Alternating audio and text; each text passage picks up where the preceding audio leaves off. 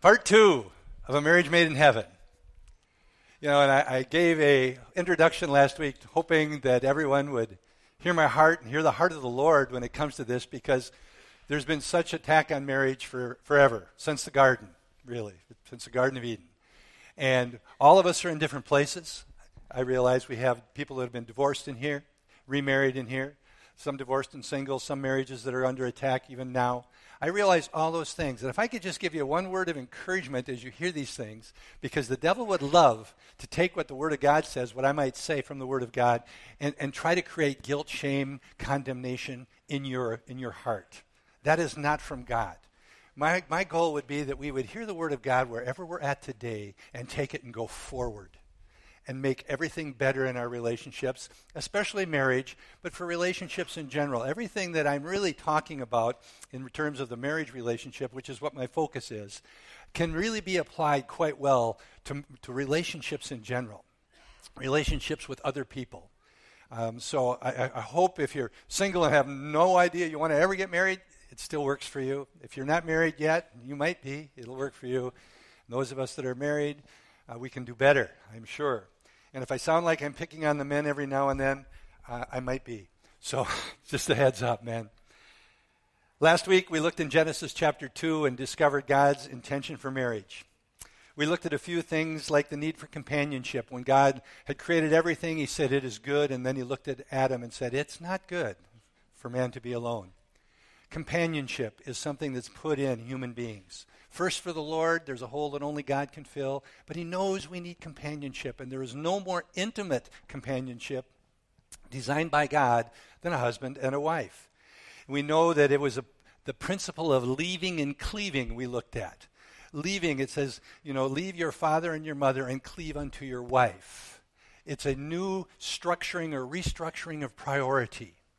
No relationship other than the relationship that we have individually with God, no other relationship supersedes the relationship between a husband and a wife.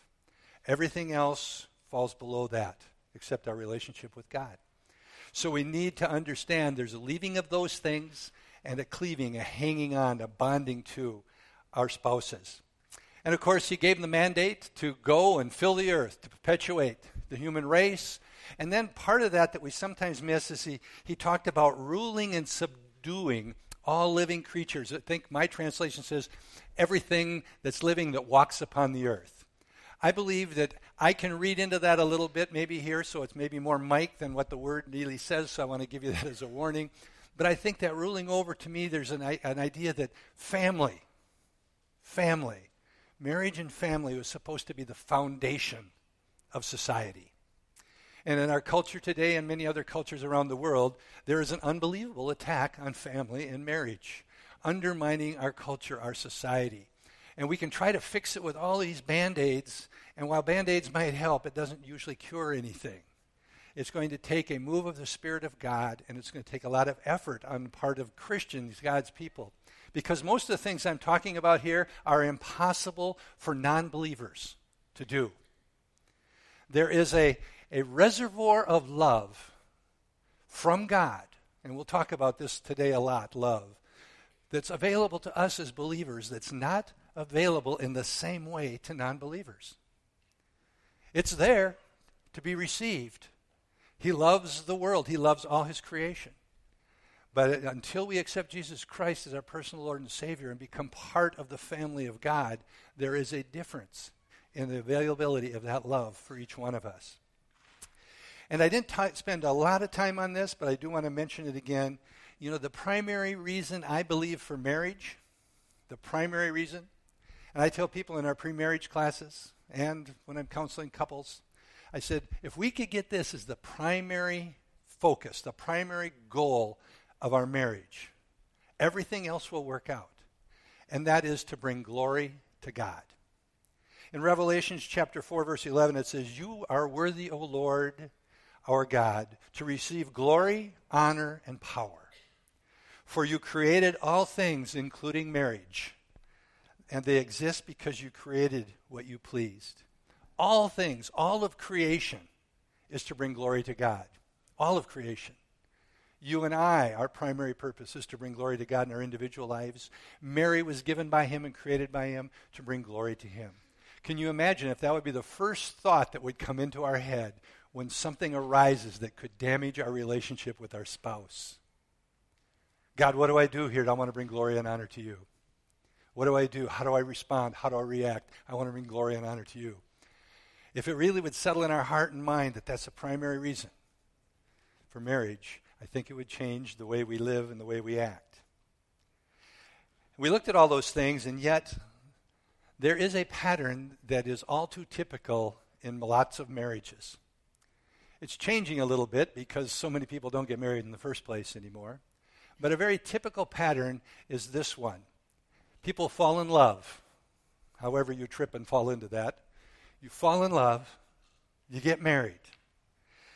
Doesn't take long after you're married, and all the luster starts to come off a little bit. Trials and tests come. And then disillusionment sets in.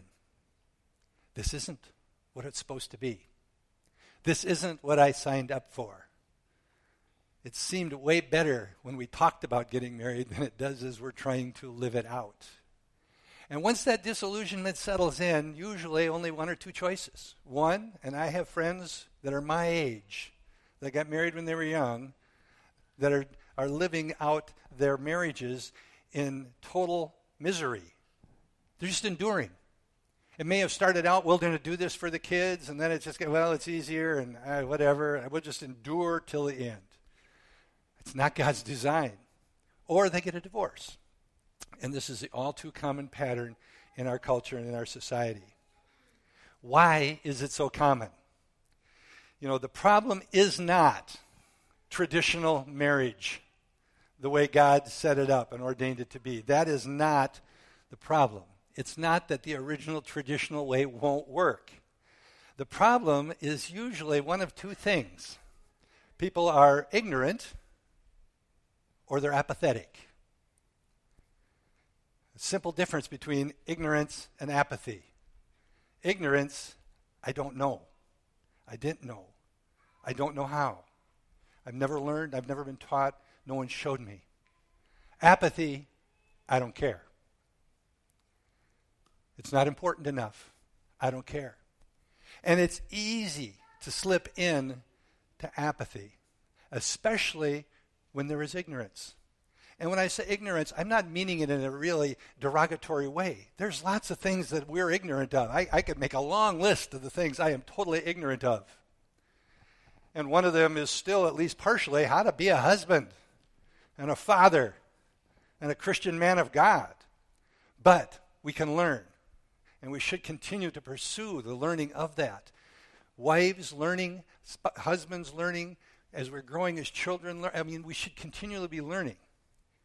But if there's not any knowledge, it's really easy to slip into apathy. I don't care. I just want this to go away. I want out.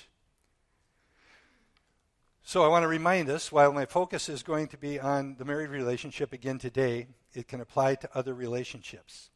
And I'm going to be talking a lot about love today. And my focus on love is, I'm referring to Christian love. And I'll elaborate on that in a little while. Love. How many times a day do you say the word love? I know so many people, every time they get off the phone, the last words aren't goodbye. They're, love ya. Well, maybe. I hope you do. What do you love? Make a list. I love sunshine after a rainy day.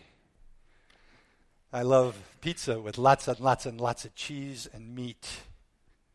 I love a car that's brand new and smells good when you get in it. I love it when my wife washes clothes and hangs the bedding on the line and I get in bed and it smells so nice and fresh.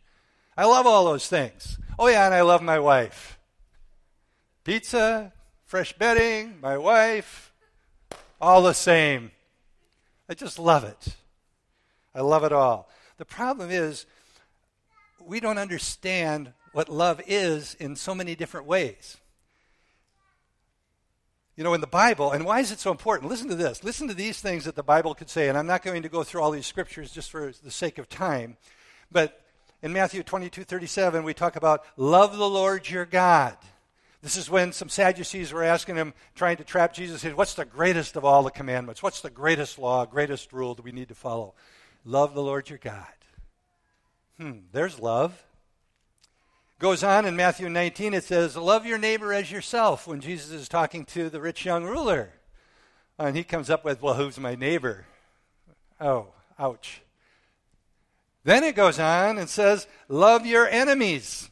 In Matthew 5, and Jesus is preaching in what we call the Sermon on the Mount. Love your enemies. Holy smokes. Love the Lord, okay. Love my neighbor, maybe. My enemies, fat chance. Love your wife, Ephesians 5.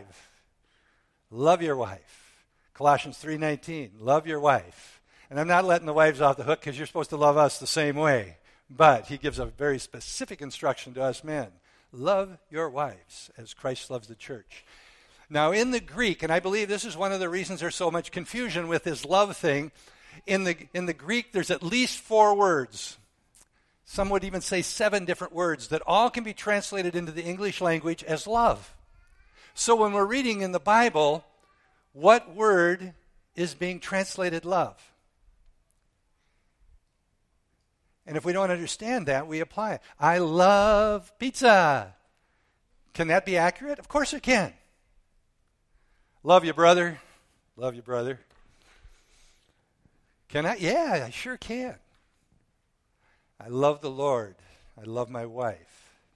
You know, in all of those instructions or mandates from God, love the Lord your God, love your neighbor, love your enemies, love your wife, it is the same Greek word used in all those examples.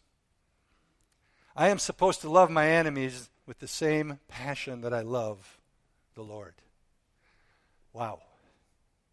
I'm supposed to love my wife the same way that I love the Lord. And the same way that the Lord loves us. It's the same word used in each one. Love is really the power in a marriage relationship and in other relationships, in a marriage relationships, that makes it successful and a fulfilling relationship. But the question is, what kind of love? I'm going to look at 4 different Greek words in just a few minutes, but first I want to take a look at the love that God has for us. Because when it talks about the love of God for us in the Bible, it's the same Greek word that we're supposed to love him with, and love our neighbors with, love our wives with, love our spouses, love our enemies. So what does that kind of love look like? And I think most of us hopefully know and can come up with a picture in our mind of this kind of love by looking at the Lord. And it's interesting, and you could go so many places in the Bible to look at this, but I'm going to look at the first 2 chapters of Ephesians, just quick, brief. Because I like to look at that, when I see that in Ephesians 5, husbands, love your wives as Christ loves the church. Who's the church? All that have accepted Jesus Christ as their personal Lord and Savior. Love your wives as Christ loved the church. I'd say, well, what does that look like? What am I supposed to do if I love like that? What am I supposed to not do if I love like that? Well, you can go back into the Ephesians, the earlier chapters, before you get to chapter 5, and you can see just a few things. In chapter 1, and as I said, I'm not going to read all of these. Hopefully, if you're jotting some of these things down.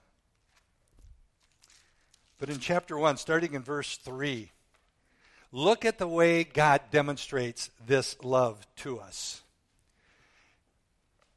It's powerful. Verse 3, the Lord Jesus Christ, who has blessed us with every spiritual blessing in heavenly places in Christ.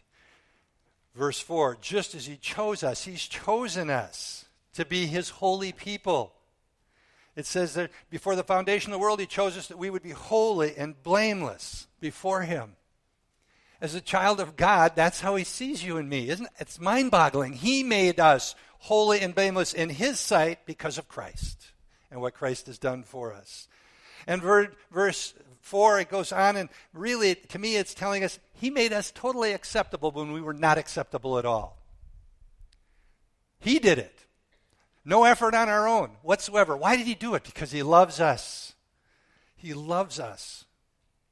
Verse 7, He redeemed us. He gave us redemption through Christ.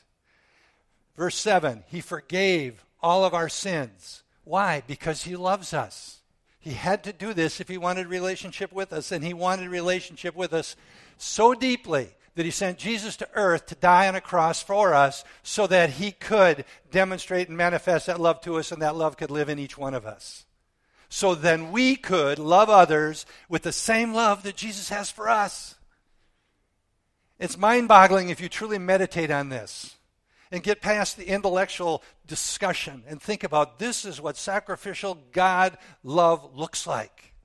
He did all these things. Verse 13, He sealed us for eternity with His Holy Spirit, pouring out His love upon us. And He needed to do this because, as we see in chapter 2, verse 1, we were dead in our sin. If He would have left us that way, we would have spent however long we lived on this earth trying to satisfy the flesh. We would have lived out a life with no future of hope if He hadn't done this. He loved us so much that He saved us and rescued us from that. A hopeless life. It's surprising how many unbelievers that I talk to when they come to me, and when I say these simple words, there is hope, they look at me like, what planet did you come from? Or I hear these words, do you really believe there's hope for me? And the answer is yes.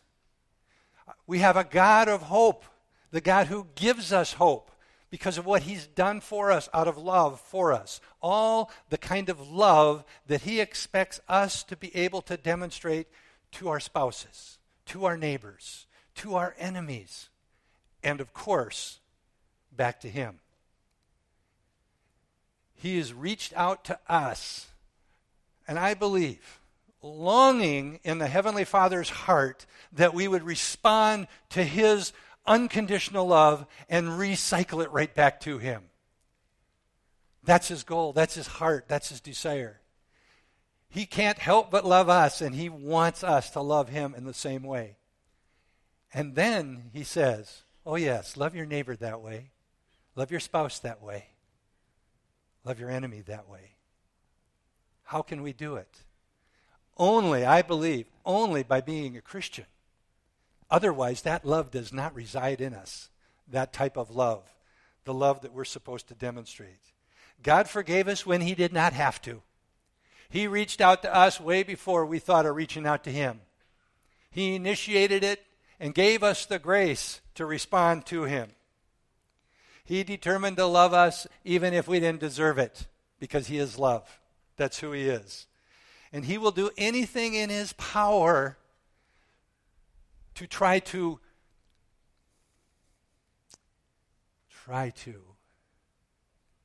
seduce sounds bad, but that's what He's trying to do. He's trying to seduce us into loving Him back. He'll do anything in His power to do that except He'll never force you to. Because if you were forced to love somebody, it's not really love. He will give all of the love that He is, make it available to us, reaching out to us, wooing us by His Holy Spirit. But He won't make you receive it. He won't force us to receive it. A relationship based on love, it's not on an exercise of power. It's the influence of love. In our relationships with people, especially relationships with our spouses, if we think we can force them to love us, if we think we can exercise some sort of power over them to make them love us, we're wrong. The only way to influence this kind of love that we're talking about is to love them with it. And God will change their heart. When you think about God's love as the model we're looking at here, just think salvation, grace, redemption, forgiveness, a new life. All of these are free gifts, love gifts by God. love gifts. I read an article this week, and I love the phrase, but I decided not to use it, but I'm going to share it anyway. The phrase was, God makes love to us. But not the way we think when we hear that phrase. This is how he makes love to us. He redeems us. He forgives us. He gives us a new life in Christ. We're a new creature. He is making love to us in that way, and he wants us to return that same love. He's freely given it to us, and he continues to do so in the hope that we will return it to him. And he will continue to give it to us. In Romans 8:35 and then verses 37 through 39, I just want to read these. Who shall separate us from the love of God? Shall trouble or hardship, persecution, famine, nakedness, or danger, or sword? No. In all these things we are more than conquerors through him who loved us. For I am convinced that neither death nor life, angels or demons, neither the present nor the future nor any powers, neither height nor depth nor anything else in all creation will be able to separate us from the love of God that is in Christ Jesus our Lord. If you think and you believe the lie that God doesn't love you, you're wrong. There is nothing in all of creation that can stop him from loving you. That should give us such hope, such exhilaration, such freedom to know that nothing, those lies, I did this, he can't love me, that's baloney. These people have said this about me and it's true. God, no way God could love me. That's a lie. I am so filled with guilt and shame, I don't deserve to be loved. You're right, but you're wrong. You don't deserve it, but you can't stop it. He loves you. He loves you, he loves you, he loves you. And this is the type of love that he tells us to demonstrate for others. And I think it's helpful for me anyway to look at these different Greek words that are all translated love in our Bible. I think one of the reasons we have so little understanding about it is we get confused because we just don't know. Some of you in here have heard me ask you this question, or maybe not even ask it as a question. I state this as a fact. Love is a choice. I'd ask how many of you hate it when I say that, but I don't want to know. Love is a choice. And usually I get some sort of response back when I say that. Is love really a choice? I don't think so. And my answer is, yes, it's really a choice, but it depends on what type of love you're talking about. And which one of those Greek words was translated love in your scriptures. So I'm going to just touch on these 4 different words first. Eros, love. Translated love. This is erotic love. This is what we would call that sexual attraction. It's a sexual love. It's a love of passion. It can almost become obsessive and all-consuming. It can become lust very easily if it goes in the wrong direction. It becomes very, very bad when it's all about satisfying my wants, my needs, my lust. Does it have any place in a marriage? Yes, it can. When this eros type of love is something that the desire is to please our spouse and celebrate the intimacy that only a married couple can have. So that kind of attraction, this eros type of love, has a place. But it's conditional. Because really the basic meaning behind this type of love, eros love, is a self-satisfaction. Gratifying self. If it gives, it's usually giving for primarily one reason, to get. Eros love. Is this one a choice? Not all the time. Not at all. I mean, most all of us can acknowledge there is this kind of attraction. And hopefully it's for our spouses if we're married. And it's there. And it's real. The problem with eros love, or one of the problems with eros love, that thing, that intangible thing that draws us to that other person in the relationship with this kind of eros love, if that thing is removed, we're out of here. It was conditional on whatever that thing was. And if it's gone, goodbye. This kind of love looks for what it can receive, not what it can give. So it's very, very conditional type of love. This type of love, this Greek word, is not in the New Testament. So when the New Testament is talking about love, it's not this kind of love. It's not there. Second type of love is the Greek word storge. And this kind of love kind of has its origin in our nature. It's kind of a natural affection or a natural obligation to love. It's a natural movement within us towards, can it be towards our spouse? Absolutely. Can it be towards your favorite pet? Absolutely. I mean, I don't understand it, but you can love your dog or love your cat that way with storge love. There's just something about that thing, whatever it is, that just causes you to storge love it in that way. And there's nothing wrong with that. It's like, I love you just for who you are. That's all. Not by what you achieve. But in a negative sense, it can also be very, very negative. It says, I love you because you enhance my worth. You make me feel good, or you make me look good. A storge kind of love.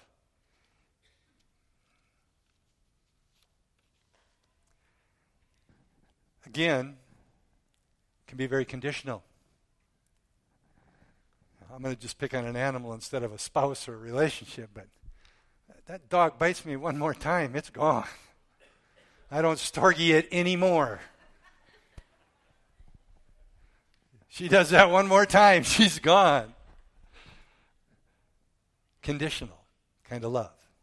This word is used in the Bible. This kind of love that is kind of a natural thing, but still very, very conditional.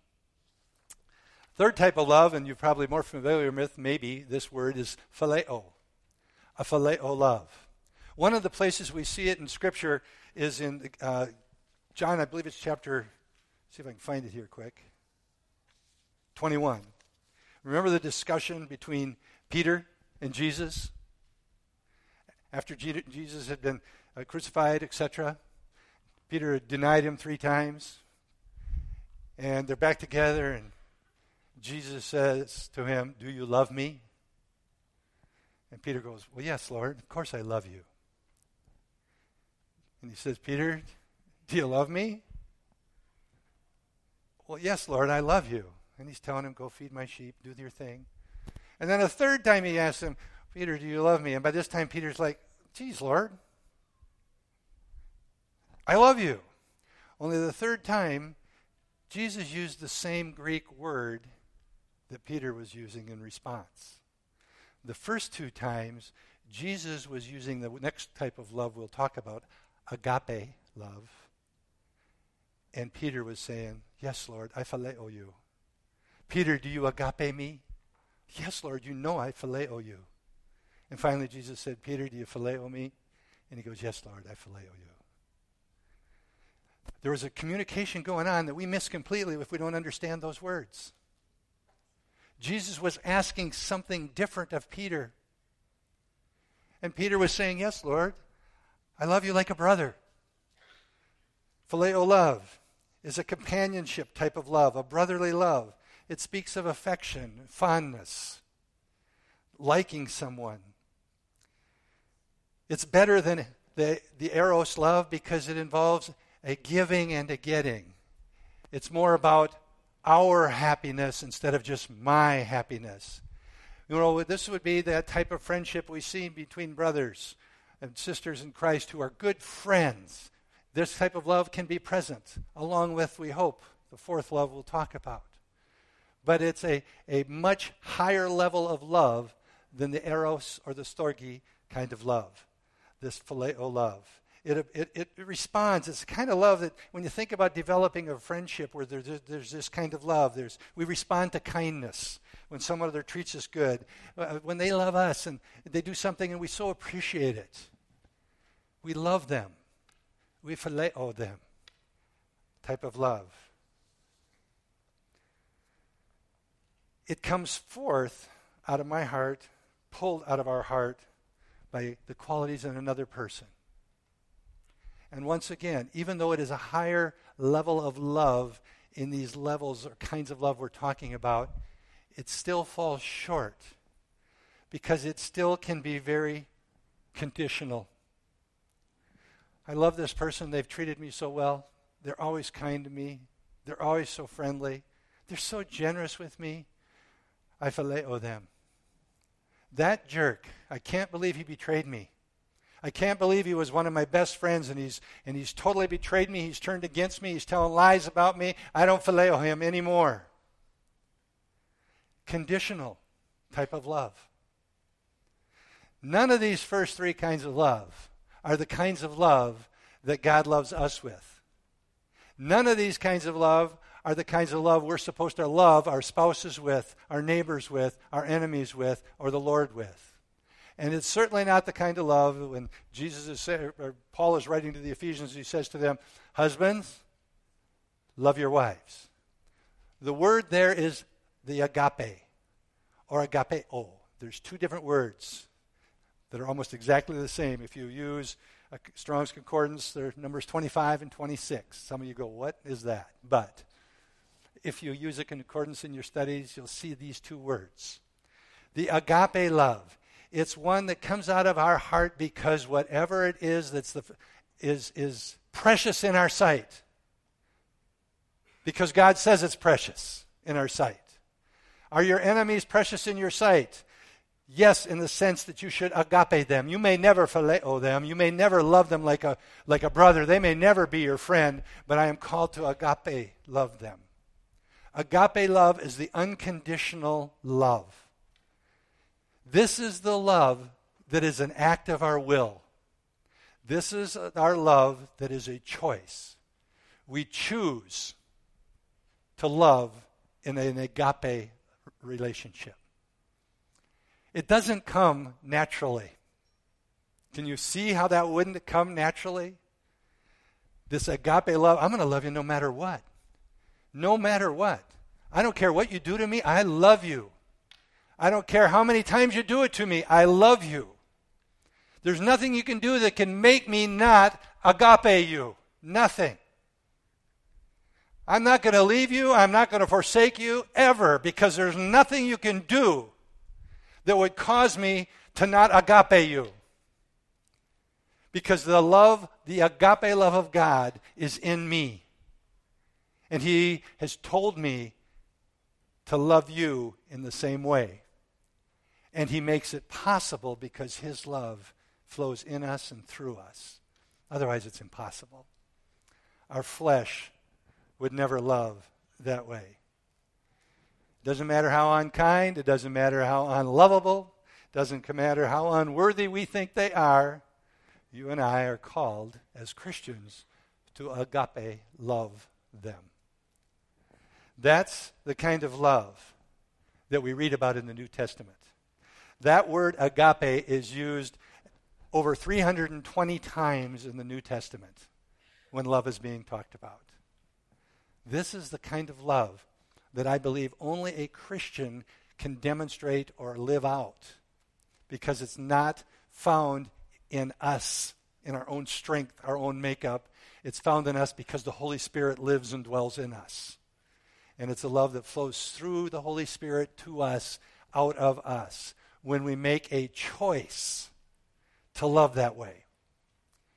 So when He is telling us to agape, when He's telling us, men, husbands, agape your wives as Christ agape the church, no matter what. No matter what. 1 Corinthians 13, I'm going to close with this verse. It's a verse I'm pretty sure every single one of you in here has heard. And if I was going to read it, and I won't because it'd get clumsy, but you could insert the word agape every time you see the word love, because that's the Greek word used. We hear it at lots and lots of marriages, weddings. A love is patient. Agape is patient. Love is kind. Every single one of these require an act of our will. Every single one. Love is kind. It does not envy. It does not boast. What doesn't? Agape does not envy. It does not boast. It's not proud. It's not rude. It's not self-seeking. It's not easily angered. And it keeps no records of wrongs. That's agape love. It does not delight in evil, but it rejoices with truth. Always protects, always trusts, always hopes, always perseveres, and this kind of love, agape, never fails. This is the kind of love that God has for us. This is the kind of love that Christ demonstrated to us. And this is the kind of love that he tells us. You're my children. You've been purchased by the blood of Jesus. And I want you to agape your neighbors. I want you to agape your enemies. I want you to agape me. And I want you to agape your spouses. Husbands, agape your wives, as Christ loved the church. If we can get a better understanding, I believe, of what this kind of love looks like, knowing that it's the same love that God loves us with, it's a love that cannot be broken without an act of our will. Let's close in prayer. Father, I am so thankful that you love me this way, that you love all your sons and daughters this way. God, that you've demonstrated that love through Jesus and his death, burial, and resurrection, that he took the penalty for our sins. I thank you, God, that that kind of love is available to us. I thank you, Lord, that you gave the Holy Spirit to live and dwell in us, and the Holy Spirit is love because the Holy Spirit is God, that that love resides in each one of us, Father. I pray that you would help us and give us the grace to get our flesh out of the way, that that love can be released through us. That unselfish, unconditional love to those around us. Father, for that love is what will break down the hardest of hearts. It's that kind of love that will draw people to Jesus. Father, I praise you and thank you that it's your desire for each one of us to love in that way. And Lord, I pray that you would give us grace to see and then remove the obstacles that prevent us from receiving your love in this way. God, we know there is an enemy who does not want us to receive your love. There's an enemy that wants us to believe the lies that somehow or enough we don't deserve it or we're not good enough, we're unworthy. God, I pray that you would just break the power of those lies in each one of our lives in the name of Jesus. That we would know and understand and believe by faith that your love for us is unconditional. That your children can live in the freedom of that kind of love. And I pray we'd be able to demonstrate that love in the relationships that we have, especially in our homes, with our families, our wives, and our children. God, and I pray this so that your purpose for our marriages could be fulfilled in bringing you glory. And we ask all this in Jesus' name. Amen.